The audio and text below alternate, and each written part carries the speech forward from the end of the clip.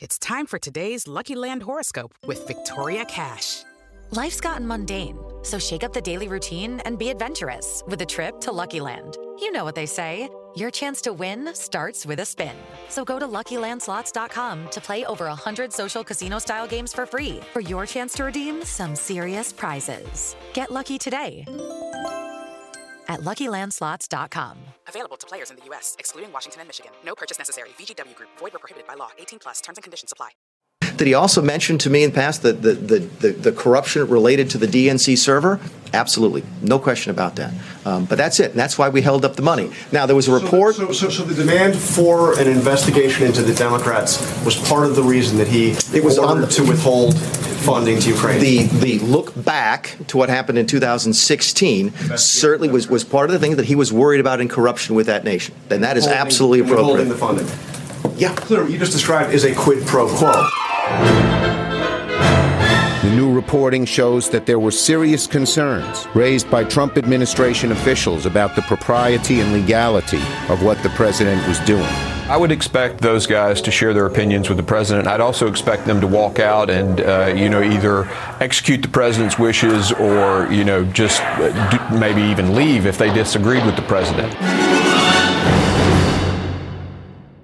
Hello and welcome to Trumpcast. I'm Virginia Heffernan. So Susan Glasser at the New Yorker has a nominee for Word of the Year. And this time it's an import from the great language of Trump's forefathers, German. It's, and I'm going to really do this, it's Trumperiegerung Schlammenschlasselschmerz, or rather, Trumpschmerz. This word is analogous to Weltschmerz. You guys know this one. Pain of the world, kind of pain of existence. Schmerz, just to be pedantic here, gives us smarts in English, as in, ouch, that smarts. Pain. Trumpschmerz is the ambient pain we all experience in having Trump as president of the United States. On our TVs, in our media, supersaturating our visual fields, our ears, our minds, his voice, his hair, his hysteria, his hacking away at everything. Ages ago, Yasha Monk said to me on this show that he hoped Trump would be maximally invasive, like a surgery. Why? Because minimally invasive fascists and tyrants, he said, ones you notice less as they use a kind of titrated acid to dissolve democracy, rather than clubs, hatchets, AKs, and chainsaws like Trump does. Those more sly, minimally invasive politicians, to Yasha, are more dangerous because we, the people, don't see what's happening until it's too late. And we have certainly not missed what is happening to our country under Donald Trump. So small blessings. Trump, we can see in broad daylight, is banging around with jackhammers, and everybody, and I mean everybody, wants it to stop. I even have a suspicion about traditional Republicans and evangelicals based on some of the events, many of the events of the past 2 weeks. And in particular, the response to Republicans stonewalling on the impeachment and the Christianity Today editorial that advocated the impeachment of Trump. My theory is that ordinary Americans, taxpayers, working families, possibly churchgoers, just want all of this to fucking go away. They want life to be normal again. They want a Hallmark movie where people are gently introduced to a lesbian marriage or interfaith relationships or whimsical social and ethnic harmony, and no one's talking about repealing amendments or seceding or civil war or QAnon. A world like we used to know, with death and aging and birth and disease and pain and joy, but where the public square, in general, stays at normal decibels and ordinary exchanges with neighbors that are about as barbed as Sesame Street or Mr. Rogers, and a pluribus unum. Normal America. And even for people who voted for Trump in 2016, Trump has become universally the opposite of normal America. Today, I really suspect that voters in 2020, and 2020 starts tomorrow, they'll vote for normalcy, whatever that looks like, even if voting for it means staying home from the polls for a nice normal day at the office or in front of the Hallmark Channel. Someone who's taken the temperature of the abnormality and lived to tell about it, fortunately for us, is one Olivia Nuzzi of New York Magazine. Something satisfying for those of us who are somewhat older than the enchanting Miss Nuzzi is that she's obsessed with magazines in the way New Yorkers were obsessed with them in the 60s, 70s, 80s, and 90s when I got here. She knows their histories, their pros and the tricks, and how magazine journalists do their work. And she has brought all that to Washington, D.C. and her coverage of this administration. So part of my interview with her is about how she, interesting person that she is, came to do the incredibly intimate and bold-voiced reporting that she does. And part of it is about those two Trump schmerz-inducing savages whom Olivia knows far too well, Rudolph Giuliani and Don... You know who I mean. Welcome, Olivia. Thank you for having me. It's such a pleasure to have you, and I'm a little starstruck because you are like a comet in our times. Oh, that's horrifying. I was going to ask you, how has it been for you over the last 3 years? You sort of broke on the scene when you worked for Anthony Weiner. That was, 7 years ago? Something like 7 years ago? I think, it was in 2013. The summer of 2013 is when that happened. Okay. And then up to the present moment where you're getting increasingly erratic texts from the president's personal pro bono lawyer, Rudy Giuliani. So maybe walk us through, if you can, how you became the reporter that you are now, the journalist you are now. Well, I'm a Capricorn. Okay. I'm just kidding. So happy birthday. Thank you. It's all been a blur the last several years. I got assigned the Trump beat when that did not seem like a very attractive assignment. You and me both. Trump cast so long ago, thought it would last a month. Yeah. And, I remember to this day, the day of his announcement speech, I had interviewed Donald Trump that fall, and I was interviewing him about Atlantic City casinos because I covered Chris Christie. I'm from New Jersey, and I wrote a lot about Governor Christie, and the subtext always being, whether or not he was going to make a serious run for president. And that's when I first interviewed Donald Trump. And I remember at the end of my interview with him, I think this was in November of 2014. Mm-hmm. I felt like he was waiting for me at some point during the interview to ask him about whether or not he would run for president, because at that point he had been toying with the idea publicly for a decade, more than that. And I kind of felt like it would be rude for me to not ask. And so at the end of the interview, I really didn't care because it didn't seem like a serious thing. He was kind of like the boy who cried campaign. But I said, so, are you thinking about 2016?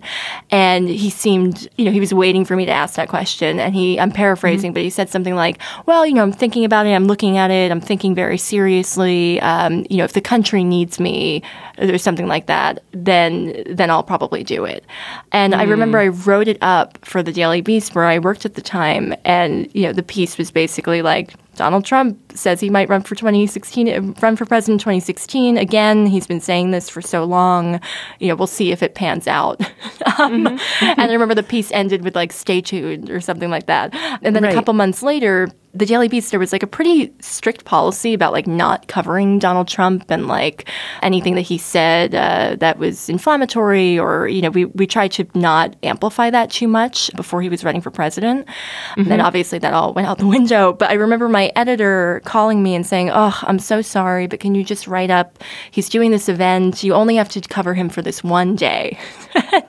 And I was like, "All right, fine, sure." And then, however many months later, I was sitting next to her at the Republican convention in Cleveland, fuck you. I can't believe I'm still doing this. Yes. And it's been pretty much nonstop since June 16th, 2015. And it's very difficult for me to, it feels like I've just been kind of running on one breath in all that time, if that makes sense. Yeah. Yeah. And it's been disorienting. I don't really remember. I don't remember what life was like before he was constantly looming over all of my thoughts and my activities. There was a time my 10-year-old daughter said that when we walked around the neighborhood, that every conversation I had with anyone I ran into, it presupposed, or we didn't even need to have an antecedent. It was just always he. He. Yes, he. Do you believe what he's doing? It's an ongoing story, as if we were all, married to the same abuser or something. And I sort of thought that was a good point. And of course, all of us have made efforts to disengage somehow, or at least engage on our own terms. Have you tried to do anything like that? Well, I find, with my White House coverage, I'm lucky because I work for a magazine and we're on a slower timeline than the papers or the networks. And so I don't have to kind of drink from the fire hose of news every day, but just trying to keep up with what the hell is happening is impossible, and I'm overwhelmed by it constantly. But I do find when I'm at the White House a lot and I'm doing a lot of White House reporting for a specific story, that after that story is published, I tend to kind of retreat. And now, I'm working on a book with Ryan Lizza about the 2020 campaign, and we're covering a lot of Democrats as a result. And obviously, that's just an interesting story as well, and I'm covering them for the magazine too. But I find it's kind of like, I don't know, like I have divorced parents or something. Like when I'm sick of covering the White House and I can't deal with them anymore, and like my head is spinning and I feel like I'm going crazy, I kind of retreat and go out on the campaign trail and hang out with the Democratic candidates and their supporters. And then after I do that for a while, and I'm kind of like cleansed by that, which is crazy in a different way, a very, very different way, then, I go back and I do another White House story, and I kind of am always ping-ponging between those two worlds. One thing that also that you have done, bless you, so the rest of us haven't had to, is deal with some of these people in person. And I think I've said on this show before, I read a little bit of Malcolm Gladwell's new book. I can't pretend I read the whole thing. I sort of stood up in the bookstore. But the first 15 pages are about how if you meet someone, in a sort of weird irony that I guess he discovered is that if you meet someone in person, you can sometimes be less well equipped to predict what they'll do, because they seem so multifaceted. He had all these examples of Halifax and Chamberlain meeting Hitler and coming away thinking, what an asshole, he's a rube, he's awful, but I don't think he's going to invade Poland. Where Churchill could see from a distance, what he thought of him in much simpler terms. And he did see that aggression in him. Do you feel like you've been able, because you've seen so many dimensions, and as you say, you talked to Trump face to face years ago and, have seen so many dimensions to all these people. How do you think that's affected your capacity to determine what they're doing to the country? I don't really know. I guess, I think there is a lot of room for different types of coverage, thankfully. And what I do, I mostly write like feature and profiles. That's very different than what somebody like David Fahrenthold does, or somebody like Jonathan Swan at Axios. I think there's room for all of that coverage. Yeah. I think about the criticism that I get a lot, particularly from the left, about humanizing these people and whether or not that is an okay thing to do. And it's something that I think about a lot, and I feel differently about depending on what the story is that I'm being criticized for, or depending on how self-loathing I'm feeling that day. I'm always kind of going over, my pieces and thinking, what I should have done differently or how I could have done it better. And so I guess it's something that I think about a lot, but I don't know if I've come to any profound conclusions. Like I think there's tremendous value for me in getting to know my subjects and sources personally. Yeah. Often I come away hating them more than I would have if I had kept distance. But for what I do, I feel like it's necessary. I'm not going to write a profile of somebody without trying as best as I can to get to know them on a personal level. You have a very nice, and from your first, I think you're one of your first published pieces about your father, you have a really extraordinary way, not just of engaging with your subjects, but of keeping your head clear about them. So like Giuliani continues to trust you. Well, maybe he's blocking you now. I know he goes back and forth. But you also never leave him with the impression that you think he's like a dandy, charming dude, So somehow he talks to you even though he knows that you mock him and also dislike him. Yeah, Giuliani is an interesting case because when I hung out with him recently for an interview, it happened after he had been really furious with me and had blocked my number, and we could only communicate via email and WhatsApp because I couldn't return his iMessages because he blocked me and I guess didn't realize that. Yes. or didn't know what that means in practice.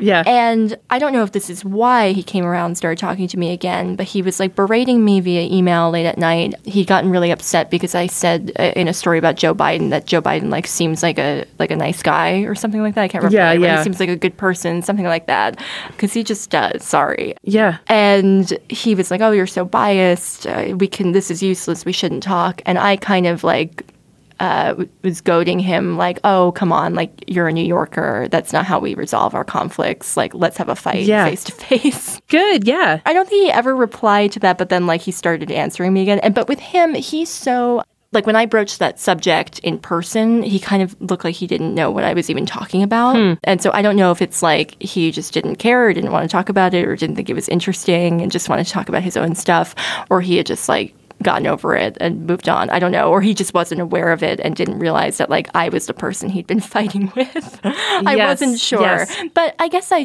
try, in response to that article after Giuliani got mad at me, I talked about this a little bit on Twitter where, like, I try... Other journalists obviously have very different strategies, and, I'm not saying this is the correct strategy. It's just what works for me and what makes me feel like less of a jerk. Like, I try to make sure that people are not surprised by what I write, and sometimes they are anyway. Yes, you said that recently, which is, by the way, I mean, I have such a hard time with profiles because part of my head is in the Janet Malcolm world of, like, Right. I know I'm going to betray you, whoever the nice person I'm talking to is, but I'm never somehow able... once I get home and I never have to deal with them again, I don't want to deal with their responses. I don't, I don't even want to think about them. But I feel that's so what differently I mean. about that. I was talking to I had two conversations with a journalist recently about this. And one was, I was in Iowa and I went out to dinner with a presidential candidate and with a friend of mine who's also a journalist. And I wasn't even aware of it as it was happening. But after the dinner, my friend said, oh my God, you like fight with these people. Yes. And I was like, oh, I guess I do. And I guess I had said something that had offended or like upset this presidential candidate. And I just was like, oh, like, who gives a shit? We continue to have the conversation. But my friend was like, that's not the strategy that I employ. I normally am just kind of like, yes, tell me more. Yeah. And like, I agree with them no matter how crazy what they're saying is. Yes. And sometimes I do, obviously, if I want someone to keep explaining something, I just say, and what do you mean by that, over and over again while they like hang themselves. And then I was talking to another journalist like the other day about this where I was particularly tormented about something that day. I can't remember what it was. And I was just saying, do you still think about the people that you profile after the fact? And they said, like, not really. Like, every once in a while I'll think about somebody that I spent a lot of time with, but basically no is the answer. And I was like, really, I couldn't believe that because I find myself like always thinking about the people that I've spent time. I don't think it's healthy, and like I don't know if it's a good strategy for doing this, but I'm always thinking about the people who have like trusted me to do this, inherently risky kind of stupid thing, and like what it means that they trusted me, and like did I fuck it up, and was I tough enough, and did I take any shots just for the sake of like protecting myself from what I know the criticisms will be. I think about these things like constantly, and I'm always tormented by it, and I feel awful all the time. Well, I love Ashley Feinberg sometimes. I don't know. She's like something in the same manner about sort of figuring in her own emotional state into her work too, which I think is something else that young journalists have brought to the equation that didn't exist. It was a little bit like magazine journalists could sometimes be really voicey like you, or be emotional and swaggery and have that Hunter S. Thompson thing. But I don't know. You guys do something else that I can't quite put my finger on it. It feels very new. What I do, I don't feel like is very new. I see in my work, it's just a product of decades of new journalism and decades of the type of journalism that New York Magazine has been publishing since 1968. And for the record, has done so well during Trump. I think they've done it really well. But what Ashley does is feels totally new to me and like totally fresh, and it's so different from what I do, but is obviously extraordinarily valuable in an entirely different, profound way on its own. But there is, that element, obviously, of like, you feel like when you read her unpack some kind of investigation, you feel like you're like right there with her, and like you kind of get a sense of what she's thinking, even though we don't really know. Yeah. I mean, I guess it's that really testosterone-y new journalism of like, and here we are getting high together and, sharing a girlfriend or whatever is like the guy version of you just saying, I'm filled with anxiety all the time, which like kind of thing that Ashley does, which is like that your emotions are part of it. Hello, it is Ryan, and we could all use an extra bright spot in our day, couldn't we? Just to make up for things like sitting in traffic, doing the dishes, counting your steps, all the mundane stuff. That is why I'm such a big fan of Chumba Casino. Chumba Casino has all your favorite social casino-style games that you can play for free anytime, anywhere with daily bonuses. That should brighten your day a little. Actually, a lot. So sign up now at ChumbaCasino.com. That's ChumbaCasino.com. No purchase necessary. VGW Group. Void where prohibited by law. See terms and conditions. 18+. I actually want to jump to something I think is related, which is just that thing that you said to Giuliani, which is we're New Yorkers. That's not how we resolve things. You don't just silence someone. You have it out with them. And this is also something you bring to the table. It reminds me in a different key of what Vicky Ward has been able to do with the Epstein set and with Ghislaine Maxwell and the Kushners and Ivanka, which is she is from this posh British set. So somehow she always got invited to parties where she would run into Ivanka. And she basically just kept her eyes open and her ears open and took in this whole scene and how people interact with each other. And then was able, when it broke open, to write about it. And you, as you say, are kind of first and foremost a New Yorker. You're not like... I grew up in New Jersey, but I was born there. But yeah, well, I grew up in Jersey. Yeah. Your father's... Okay, I should say tri-state area, right? And northern New Jersey, yes? Central. But yeah, it's like no one who isn't from there knows the difference between northern and central. Oh, got it. Okay. It's like not too far from the Soprano land or whatever. Yeah. At least some of that idiom was familiar to you. And also, your dad was from Brooklyn. And so you have been able to appeal to, the New York contingent that went down, or it works in Washington, and that sometimes seem to have completely taken over at it waxes and wanes. And sometimes there's the John Boltons and the McConnells that are high in the mix. But at other times, there's Scaramucci, there's Michael Cohen, there's Rudolph Giuliani, there's Donald Trump himself, who really just bring that New York thing that lots of Americans are not familiar with, including New Yorkers. I've lived here 30 years, but I still think of myself as a New Hampshireite, Right. And it's been reporters like you who've been able to basically go mano a mano with Giuliani, who right. I would run from. I think Maggie Haberman's the best example of this. Yes. I was reading, she did a great piece I think it was with Matt Flagenheimer the other day about Bloomberg and his mayoral race. And I was reading it and I was just thinking, first of all, how lucky are some of us that all of these New York characters are just constantly relevant in presidential politics that we cover. But also just how lucky are we that someone like Maggie Haberman, who has these roots in the New York tabloids, who has an understanding of Donald Trump that goes, far beyond what I think a lot of Washington journalists, how they understand him. We're very lucky to have her covering him because she gets something that I don't think that you can get unless you're really of that universe. Unless I grew up reading, my dad would bring home the New York Post and the New York Daily News every day. Oh, both? Both. And very ecumenical household. Well, I thought that the Daily News is a very serious paper compared to the Post because I would read them both every day. And that was why I ended up agreeing to write that story about Anthony Weiner for them because I didn't think of them as a tabloid. I was like, oh, well, they're dignified. Yeah. Obviously did not pan out as I expected. But yeah, I think sometimes when I see Trump at the White House, I kind of have this this fucking guy, this guy is here. It's not just he's Donald Trump. He's not a politician. He doesn't understand our democratic norms or, he doesn't care about democracy and all the things that, we could talk about with his politics that are concerning and problematic or offensive. It's just this guy who really just shouldn't be here geographically. Yes.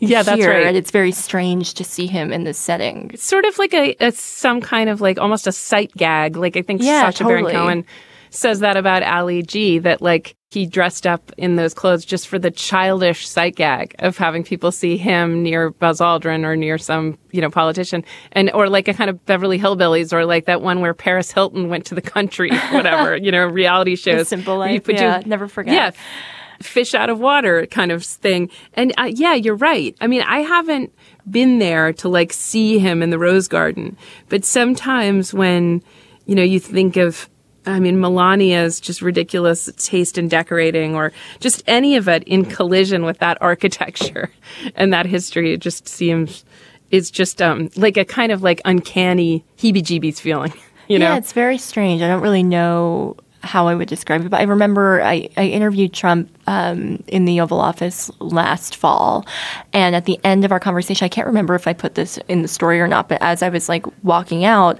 he, in like true Trump fashion, like wanted to continue talking, and his press aides were like, "No, like you have to stop now. Like she's leaving." Wow. And he was like, "Oh, New York Magazine, Clay Felker." Like he just threw out the name of our founder. Oh my God.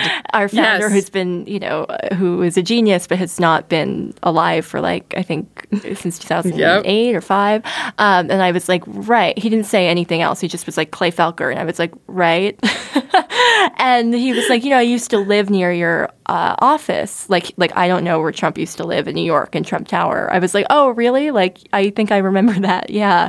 But he just like clearly wanted to talk about New York. Like he misses New York. I think that's why he has the connection that he seems to have with the Times, and why he continues to speak to the Times when other people are like, why would he continue doing that if he hates them so much? It's like part of it, I think, is he wants their approval, and he wants to feel like they accept him. But I think another part of it is like he misses his old life, and he feels very alien here. Yeah. Maybe I'm projecting. Right. I mean, I feel alien here, but right. Clay Felker is not like a household name there. No, I mean, obviously I would know that, but I was just like, no, of course, like, yeah, I get. Let's talk about that. He just wants to be like, do you know my like old home dudes? Yeah, there's definitely kind of a shorthand.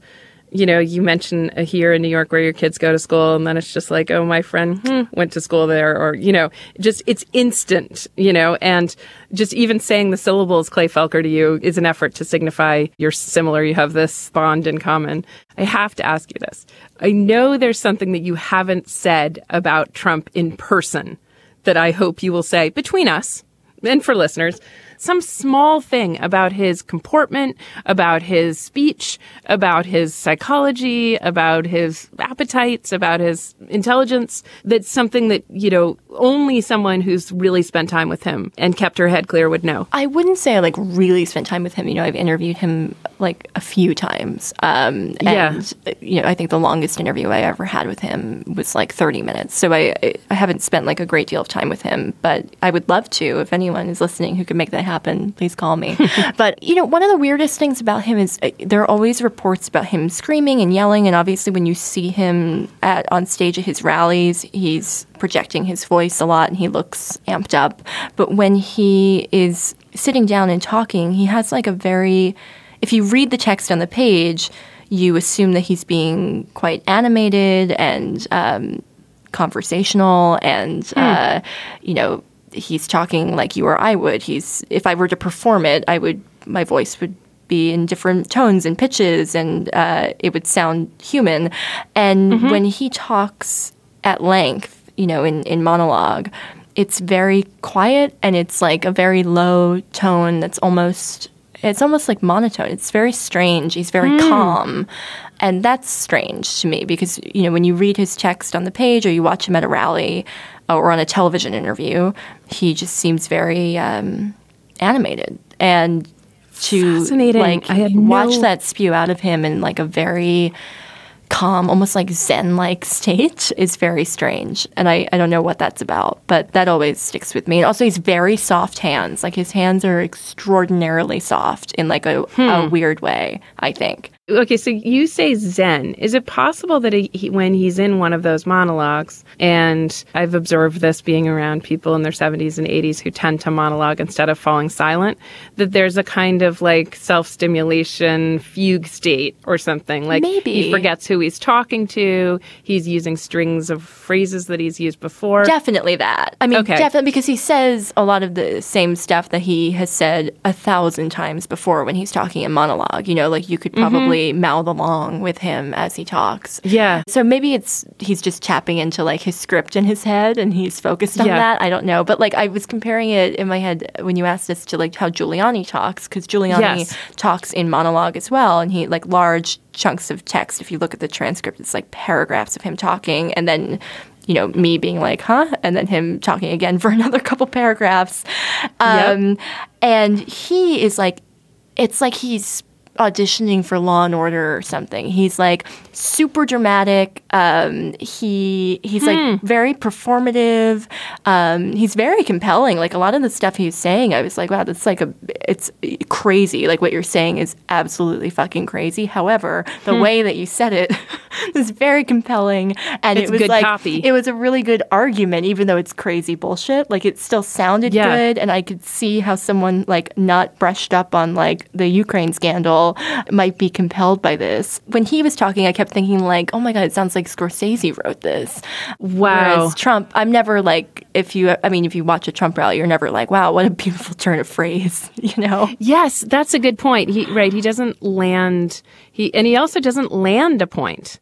My brother's an actor, and he's interested in how people use their physicality to land a point. Like, he's afraid of being interrupted, right? So he doesn't leave enough space to make a point. Yeah, and I always, when you're like in the Rose Garden or the East Room or something, it's pretty close quarters, so it's easier to see this as it happens in the moment. But like Trump's at the podium, and then in the Rose Garden, let's say there are like two gigantic flat screen TVs with his words printed on them as a teleprompter, like not a standard glass pane teleprompter, like just two huge TVs in the press scrum with his speech on it. And the letters are like the size of your head.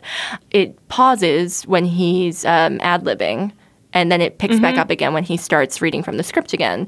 And sometimes it seems like he is kind of like slowly collecting what is on the screen while he's ad-libbing, and then he picks back up again when he's ready to like say it all at once. And sometimes it sounds like he's reading it for the first time because he's like commenting on it. He'll be like, this many undocumented immigrants came into the country in 2014. He'll say something like, yeah, look at that. Would you believe that? He'd never heard it before. Right, even though it came out of his mouth. Yeah, like he definitely didn't like read this before he came out here. But I always think that's interesting to watch him he appears to like be keeping his eye on the screen as if he's, absorbing everything on it, and then he says it rather than reading along as you would if you were reading a teleprompter.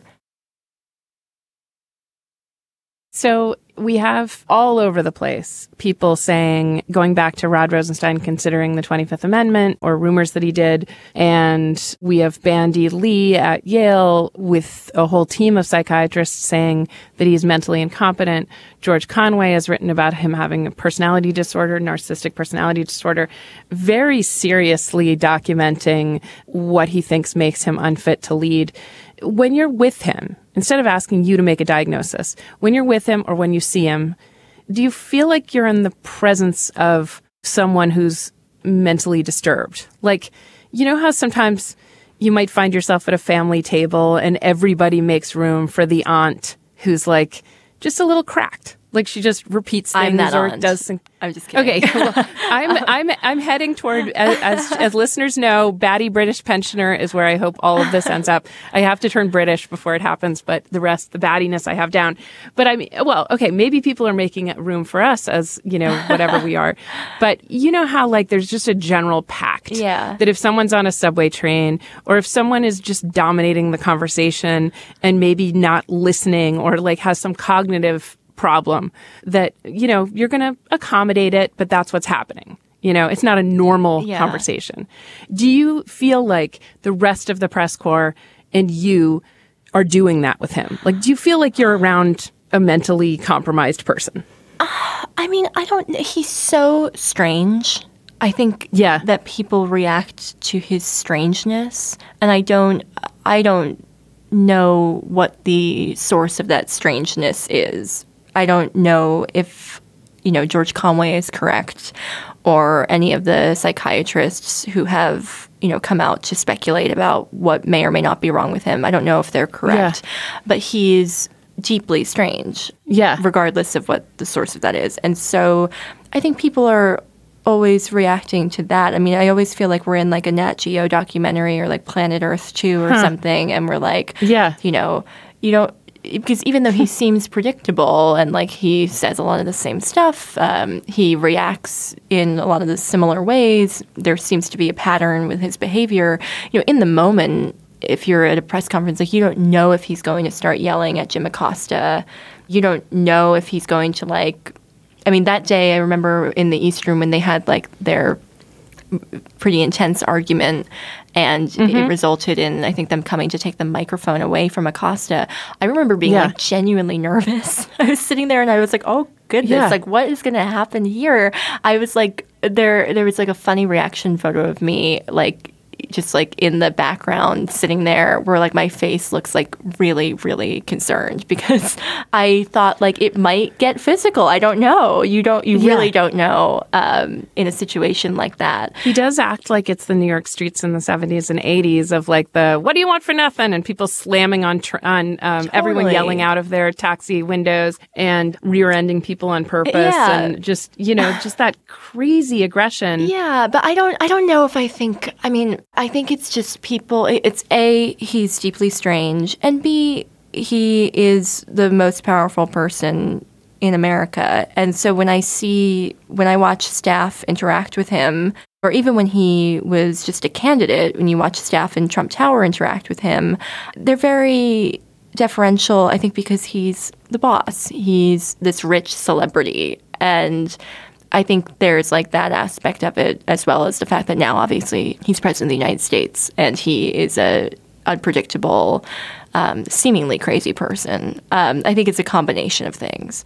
One thing that observers from far away are always curious about is why there aren't more Jim Acostas, why there aren't more people who just shout out wrong, wrong, wrong, wrong the whole time he's talking, or like just flip the script somehow and box him in, or, at least do what European leaders do and like snub him in physical ways, or just somehow contain him and bring him up short and make him accountable.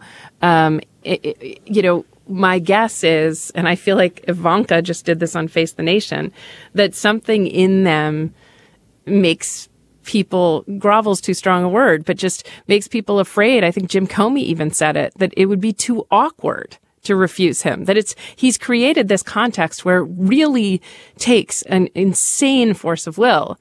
And you're a person who talks back to your subjects, like you will confront Giuliani. I mean, what do you think stops maybe other people who deal with him one-on-one from just confronting him? I don't know. I think back to that interview in the Oval Office, and I don't mean to keep talking about that because I hate when reporters do that, but I remember sitting there and more than anything, I wanted him to keep talking.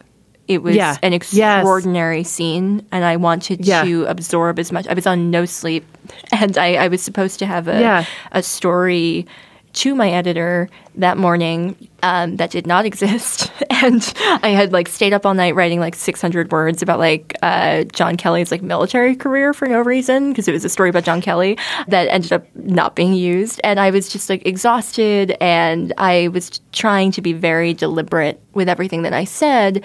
And I remember sitting there as he's rambling on and just kind of waiting for, first of all, when is there even a moment to get a word in to push back at him? Because the way that he talks, it's like the words connect with each other. The sentences connect. He doesn't pause to take breaths. There's no natural – it's not a conversation, I guess, is what I'm trying to say. And when I jumped in to make a point or to ask him to clarify something, what would be the best use of my time here? That's what I was thinking about in the moment. And I was very aware that, I'm obviously recording this. I'm sure someone in the White House is recording this. Besides just wanting to do a good job and wanting to hold myself in a respectable way, I also was aware that people might listen to this and would obviously have their criticisms of it. And I just remember thinking it was just better most of the time in that conversation to just let him continue to talk. Because I was not going to, if I said to him, oh, you just cited that Rasmussen poll, and I know that you're off by 4 points in your approval, just as one example. Like, okay, what is he going to say? He's at best, he's going to be like, okay, whatever, and keep talking.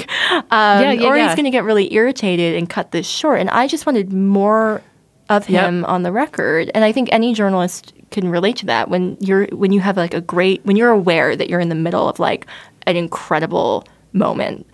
You just want it to go on. He also called in Pence and Kelly. I did not want it to end. And I mean, there were moments, so like when I go back, when I think about that transcript, I haven't gone back to it because that would be insane. But thinking about it now, like there were a few moments where, you know, I pushed back. Like he said something about anonymous sources.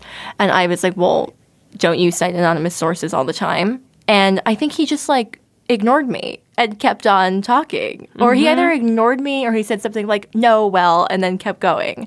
And, you know, there were moments when I interjected, but like, what am I going to do? Have a fight with him about his immigration policy? You're not Adam Schiff. You know, you're not prosecuting. I just didn't. If I knew that like it would lead somewhere, I would do it. If we were on camera, I would probably comport myself in a very different way. But I think I think a lot of the time you just want to get as many of your questions in as possible, and that's in any scenario. But then I think about Jim Acosta, like I think that Jim is great at his job. I think that there is space for someone to ask the types of questions that he does and relate to the president as he does, just as there's space for Jonathan Karl or someone like that who behaves in a very different way.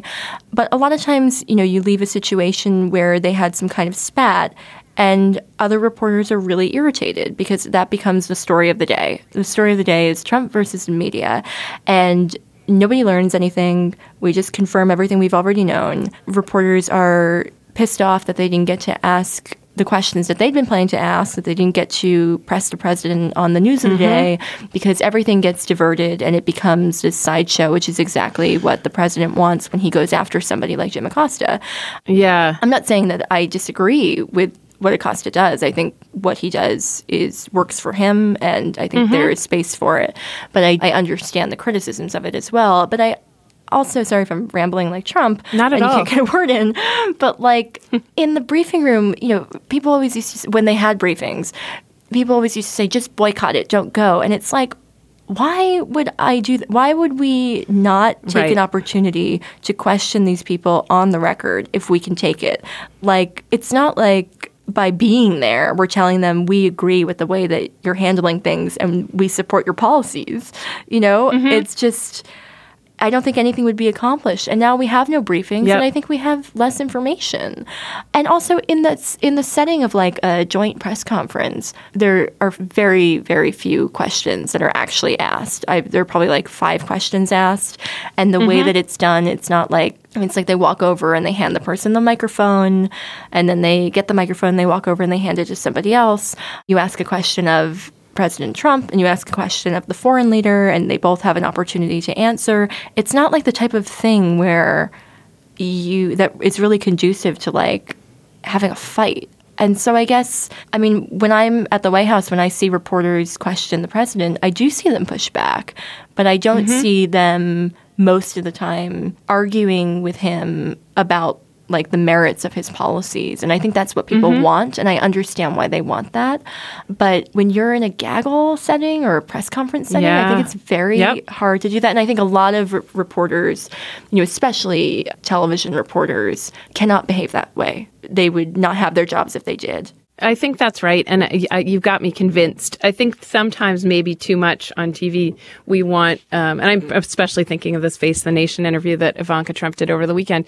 You want the reporter to be a proxy for us, you know, and all the things that you've like lain in bed thinking like, I wish I could just say this to Ivanka's face, you know, and it could be instead that the best thing is for the reporter to kind of let them reveal themselves. I don't know. So that then we can have our own. Yeah, I don't know. I mean, I think that interview was really silly and pointless in a lot of ways. And I thought that, you know, I have a lot of respect for Margaret Brennan, but I also think that a lot of the criticisms of that interview were completely valid.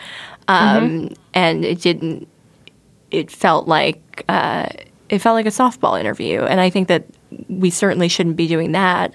But I also could totally see how that happens. You know, if you you fight back and forth. I'm not saying I agree with this. Please don't yell at me or write me emails. But like you could totally see how like you fight back and forth for months to get access to somebody, and you have them in the chair finally, and you're talking to them, and it's this big get for you. And how this interview pans out will determine how easy it will be for you to get access to the people that you want to interview in the administration going forward. Future. I'm just guessing. I can't speak for Margaret Brennan. I can see how you feel like maybe it would not be worthwhile to push back really hard. Or maybe it would just be better to just let her speak because she so rarely does in this type of setting. I think that was a failure in that particular instance, but I could totally see how that happens. Okay, one last thing. Giuliani, where do you stand in his avuncular, weird confession, mother-confessor relationship with you? Is he talking to you? Is he mad at you? Where are things right now? He is mad at me. He called me. I sent him the story after it was published, and I didn't hear from him for a while. And then I saw another reporter, someone at NBC, had reached out to him, and he said he hadn't read the story, and he doubled down on his crazy comments about George Soros. And then later in the day, he called me to yell at me, but he had only read 5 paragraphs of the story, and I was like, why don't you call me back after you read the rest of it?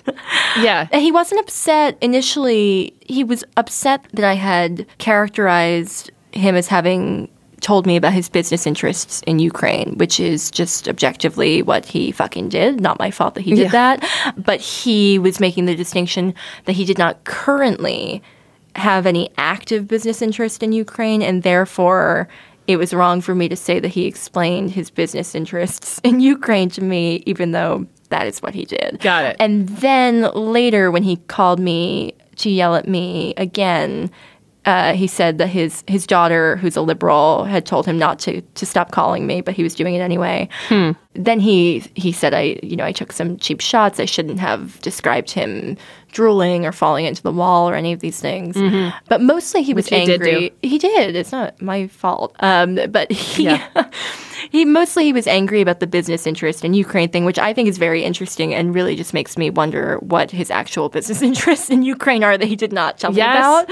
But I still, even though I think I would write what I wrote about him again, there was a big debate about whether or not to include some of those details, and ultimately including the saliva. Yeah, that he was drooling onto himself, and that he, I think. Can I just read for listeners? I have to read these 2 sentences. This is Rudolph Giuliani sitting with Olivia at the Mark Hotel and drinking. We're having some Bloody Marys.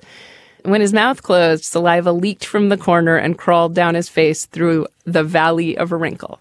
He didn't notice, and it fell on his sweater. I mean, can we just realize that we were talking about someone at the center of an impeachment of the president? Right. I mean, that was my argument. Also, someone who has been look, if he had noticed and he endeavored to wipe the saliva away, I probably would not have mentioned it. But I thought so much about that. I wrote a memo about why I should include the saliva in the story. I hope no one's mad at me for revealing that at New York Magazine. But I was very pro including saliva. I think that's incredibly important. I just think if he noticed it and he had wiped it away, I would have been fine. Who hasn't drooled when they didn't mean to?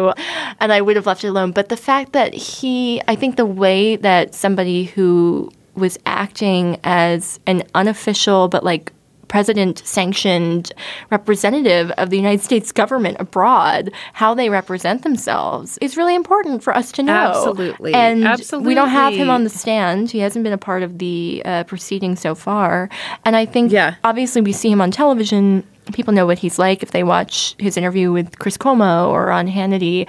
But when I kept thinking, I had a line like this in the piece, and then I took it out because I thought I didn't need to explain it to this degree. I thought it was evident, but I just kept thinking this is so much worse up close than it seems, even on television. And I was really I was kind of fucked up by it at the end of the day. Like, I was it was a 4-hour interview.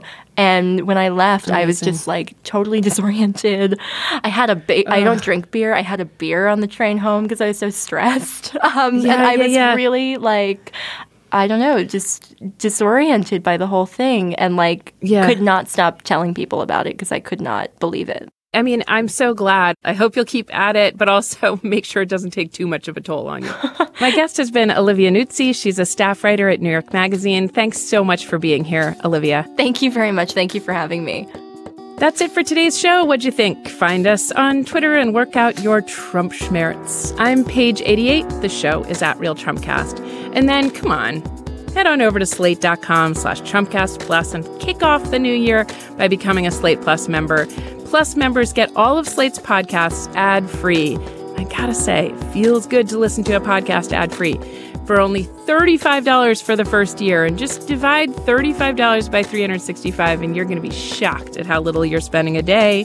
You will be supporting our work. Go to slate.com/TrumpcastPlus. Today, our show was produced by Melissa Kaplan and engineered by June Thomas. I'm Virginia Heffernan. Thanks for listening to Trumpcast. It's time for today's Lucky Land horoscope with Victoria Cash. Life's gotten mundane, so shake up the daily routine and be adventurous with a trip to Lucky Land. You know what they say. Your chance to win starts with a spin. So go to LuckyLandSlots.com to play over 100 social casino-style games for free for your chance to redeem some serious prizes. Get lucky today at LuckyLandSlots.com. Available to players in the U.S., excluding Washington and Michigan. No purchase necessary. VGW Group. Void where prohibited by law. 18+. Terms and conditions apply.